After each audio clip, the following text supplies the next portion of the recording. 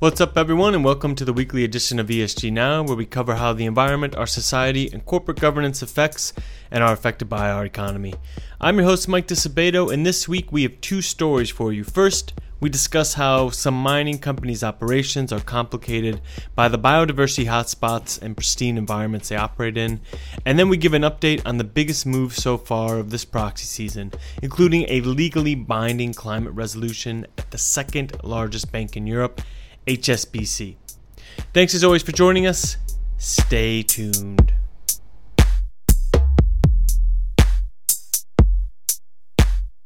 Nevada in the U.S. is a state known for its largest city, Las Vegas.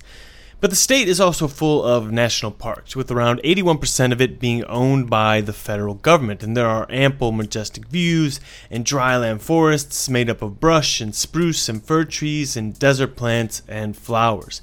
Those parks also sit aside some of the largest mining programs in the U.S., and recently these two things came into conflict after the U.S. Fish and Wildlife Service proposed protecting Times buckwheat, which is a wild flower that grows in Nevada, and they wanted to put it under the Endangered Species Act, which could hinder the progress of a lithium mine, lithium being a key electric car battery material being developed by Australian company Ioneer.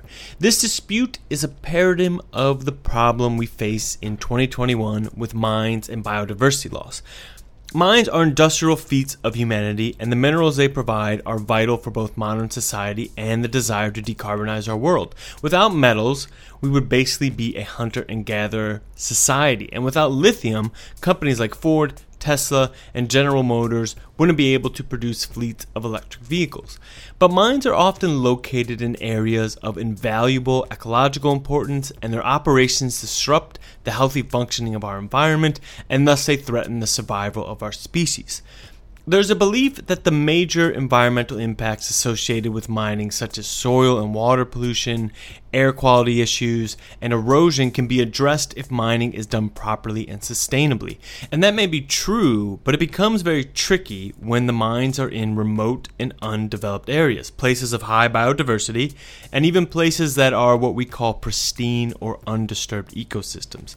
But these challenges aren't stopping companies and investors in mines. But the problem is communities and regulators and some investors are now pushing back, and mines are being pitted against fragile and pristine environments, which increase the risks of operational roadblocks, stakeholder resistance, and general investor concerns. Or so says my two guests and colleagues, Sam Block and Jillian Malad, in a paper and blog they recently published on the subject. And so because of this news about Nevada, I wanted to hear more about this, so I called up both Sam and Jillian and asked Sam if I'm right to say that this issue is not just limited to Nevada, that it's an issue across our world and for many mining companies today. Yeah, no, we're seeing a lot more of these incidents happening around the world where different interests in protecting natural resources are creating some sort of hinder, and a hurdle to developing different mining operations around the world. I think we even recently saw this to a certain extent with the U.S. presidential administration suspending oil leases in the Arctic National Wildlife Refuge, and that certainly also is going to happen a lot more with mining companies. We have mines that we've seen also in Alaska that have had a very hard time developing because the mine, seems to threaten or potentially could damage, wildlife resources like salmon or salmon spawning areas. Sam mentioned that concerns around wild salmon populations is the reason for one of the longest-running disputed mines in North America, called the Pebble Mine in Bristol Bay, Alaska. And the reason the mine has stalled is because conservationists in Bristol Bay have been able to easily identify a species, salmon, that supports an entire region's economy and biodiversity. From the tiniest microorganism, they say, to the giant grizzly bear, life in Bristol Bay revolves around salmon. So companies and investors can, theoretically, prepare for these types of risks when they are easily identified. Salmon is a global commodity, Everyone knows about it, and most cultures eat it, and salmon sales globally are around $17 billion per year. Where the risks become more complicated is when there is a less identifiable species or ecosystem near where a mine is being produced, such as the thyme buckwheat in Nevada or sentiment export from Madre de Dios in Peru that eventually degraded ecosystems alongside rivers in Brazil. This happens. Tensions rise between the mining companies and the communities they operate in, and that's when things come to a head. And instead of working in collaboration to ensure environmental priorities are addressed alongside economic ones, you see legal attacks being mounted between mining companies and conservation groups, and sometimes violence and sometimes massive problems. And Sam is seeing that in 2021 that this is all becoming a much more pressing risk for companies and investors around the world. Well, the issue around biodiversity has really been building up over the years. We've seen a lot of incidents of ecological collapse. I mean, I'm thinking instances like with the loss of bees that have been happening. We've seen, forest fires and deforestation growing in many places around the world, especially in the Amazon, which has been a place that people have been concerned about for a long time. And then we're seeing things like the coral reefs systems collapsing in many places, the bleaching, and part of that is because of climate change, and climate change is definitely one of the leading causes of biodiversity loss, and we're just seeing a lot more litigation and instances of protest that have been building up to protect biodiversity, and that's also led to an increased attention by investors and these new task force on nature-related financial disclosures and partnerships for biodiversity accounting financials and new regulations such as in the sustainable the SFDR, the Sustainable Finance Disclosure Regulations in the EU that are going to require some disclosures around biodiversity impacts and biodiversity management. And also, I think COVID, to a certain extent, has maybe in a certain extent is kind of humbled the world to realize, we are living on one Earth, and problems that happen can affect all of us. And also, we've been spending a lot more time outside, going to the parks and noticing, wildlife in the city, in the cities that we live in. I mean, in New York City, I saw a bunch of owls this year, which was amazing.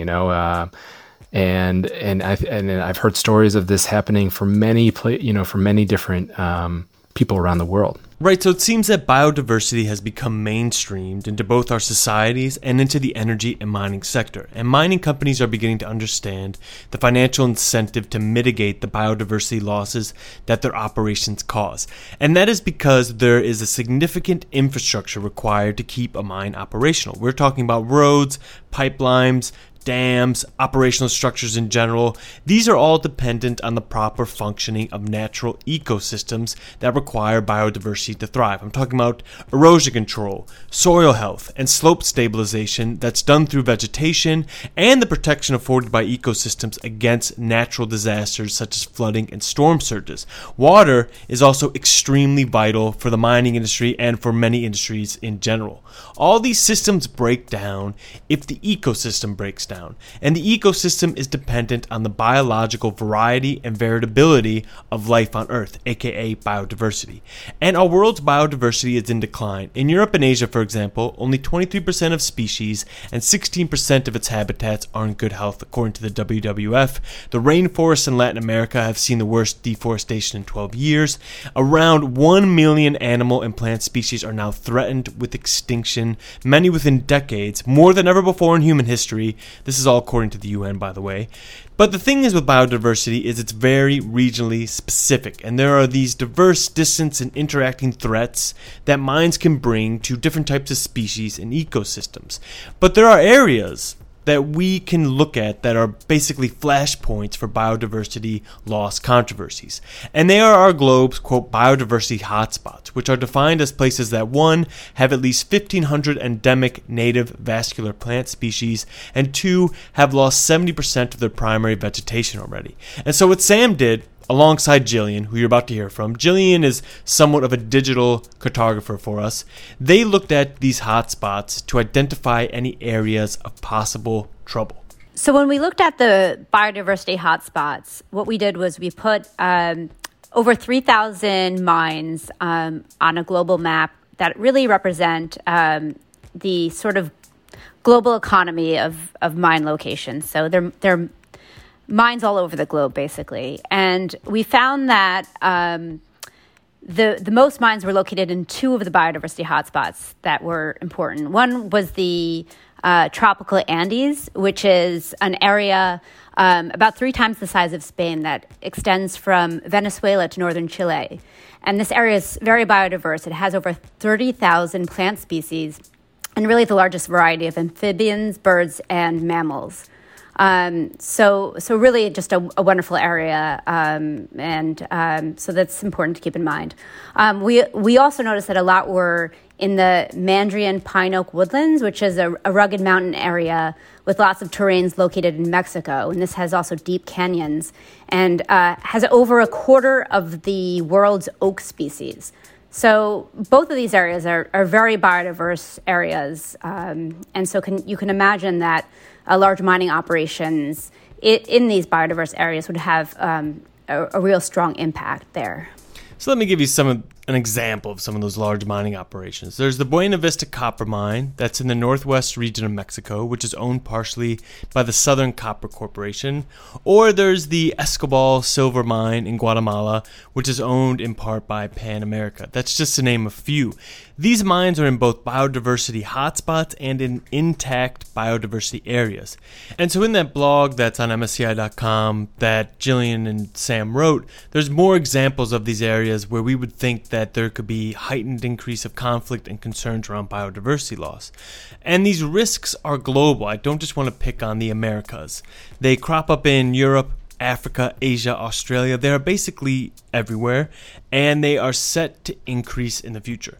So we expect metal mining to increase over the coming decades, and this is due in large part to demand for new energy infrastructure and also because of continued development in emerging markets.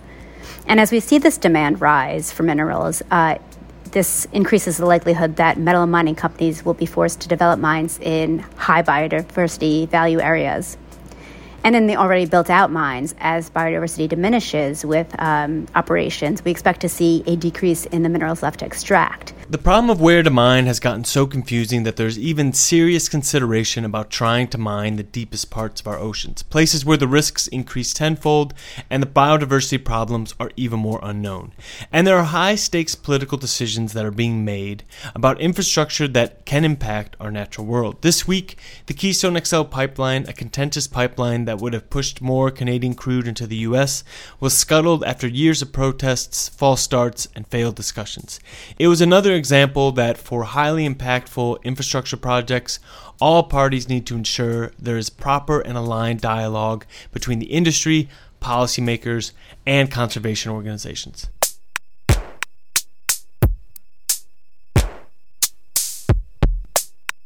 As you know, if you've been listening to our show these past couple of weeks, it's the time of company elections, the time when shareholders get to vote on their company's doings or not doings, and to tell them if they are happy or unhappy about the long-term strategy of the companies that they put their capital into. I'm going to try and bring you some of the more interesting stories from this year's proxy season each week.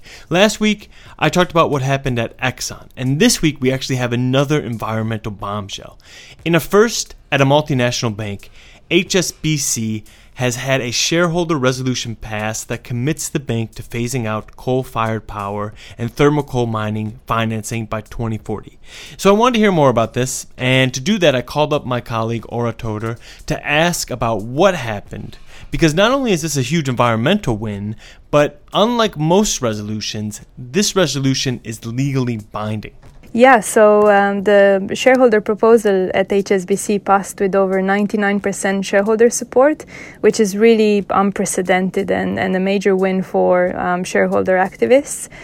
In the UK, you need a 75% threshold that is required for a resolution to pass, and once it does, it's legally binding. And that means that shareholders can take legal action against the board if the proposal is not implemented, and that can carry high legal and reputational costs. So now that the resolution passed, HSBC is committed to phase out financing of coal by 2040 globally. And they also have to set short-term and medium-term targets to align the bank's financing with the goals of the Paris Agreement. They also have to report annually on this progress. And in the next 6 months until the end of the year, HSBC has to engage with ShareAction, which is the NGO that coordinated the investor coalition behind the shareholder proposal. And ShareAction has specific demands from HSBC. For example, it argued that the coal policy should apply not only to its banking operations, but also to its asset management arm. And if investors are not satisfied with HSBC's policies and targets this year, we might see another climate proposal at the 2022 General Shareholder Meeting. So why did this pass by so much? I mean, usually when we see shareholder resolutions that pass, they pass by like 51%. You know, it's just a small margin. Sometimes they get up to 75%. But why did this get 99% of shareholder support? Did something different happen with HSBC and the shareholders and, you know, things like that? Yeah, that's really unprecedented, and it's mostly due to the fact that both management and the board supported the proposal, and it's really this engagement effort between the bank and its investors that was crucial to pass the proposal, because other banks, such as its UK peer Barclays, the management at Barclays did not back the shareholder climate proposal, and the result is that it only received 14% votes in favor, which is not enough to meet the 75% threshold to pass and to be legally binding. Okay, so tune in every week until proxy season's over. We'll try to bring you some of the more interesting resolutions for your earballs.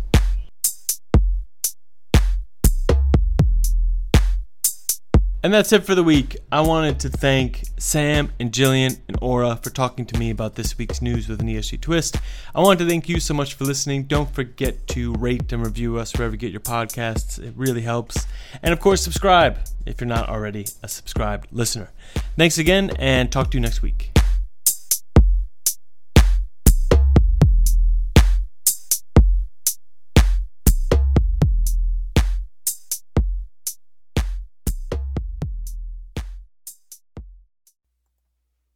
The MSCI ESG Research podcast is provided by MSCI Inc.'s subsidiary, MSCI ESG Research LLC, a registered investment advisor under the Investment Advisors Act of 1940. And this recording and data mentioned herein has not been submitted to nor received approval from the United States Securities and Exchange Commission or any other regulatory body. The analysis discussed should not be taken as an indication or guarantee of any future performance, analysis, forecast, or prediction. The information contained in this recording is not for reproduction in whole or in part without prior written permission from MSCI ESG Research. None of the discussion or analysis put forth in this recording constitutes an offer to buy or sell or a promotion or recommendation of any security, financial instrument, or product or trading strategy. Further, none of the information is intended to constitute investment advice or recommendation to make or refrain from making any kind of investment decision and may not be relied on as such. The information provided here is as is, and the user of the information assumes the entire risk of any use it may make or permit to be made of the information. Thank you.